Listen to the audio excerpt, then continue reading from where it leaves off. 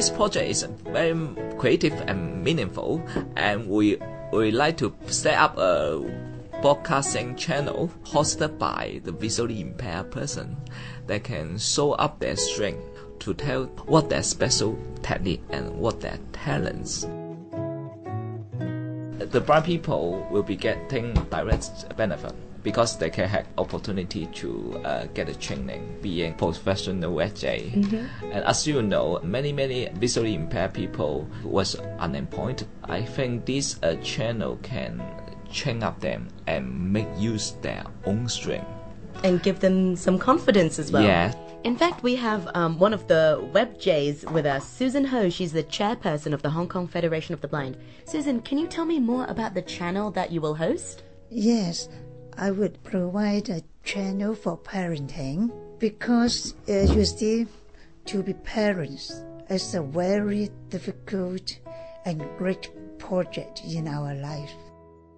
Since my husband, he was totally blind, so in our daily life, I have to take care of my children by myself. And my husband, he wants to work.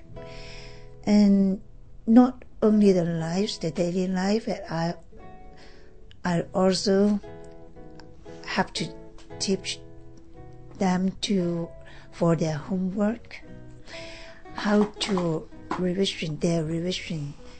And because I lost my vision when I was about 3 or 4 years old, and so I was studying with Braille, so I don't know how to write. When I have my children, their eyesight is fine, so I have to teach them how to write the characters. This gives me the motivation to learn how to write Chinese characters. That's amazing. Yes. You are so amazing. I can't see how they write on their books. I don't know whether they are writing correctly or not. It turns out they're very successful now. I mean, you raised 2 very good adults.